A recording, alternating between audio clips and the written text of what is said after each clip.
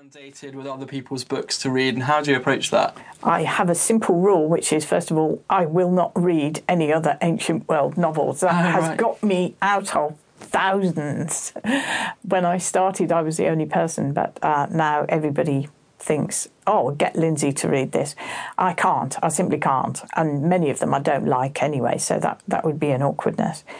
I always say to people who want to be writers, if you want to do it professionally, don't ask another author, ask an editor or an agent when you think your book is good enough. If it's not good enough, why are you bothering me with it? And if it is good enough, then be professional and do the right thing.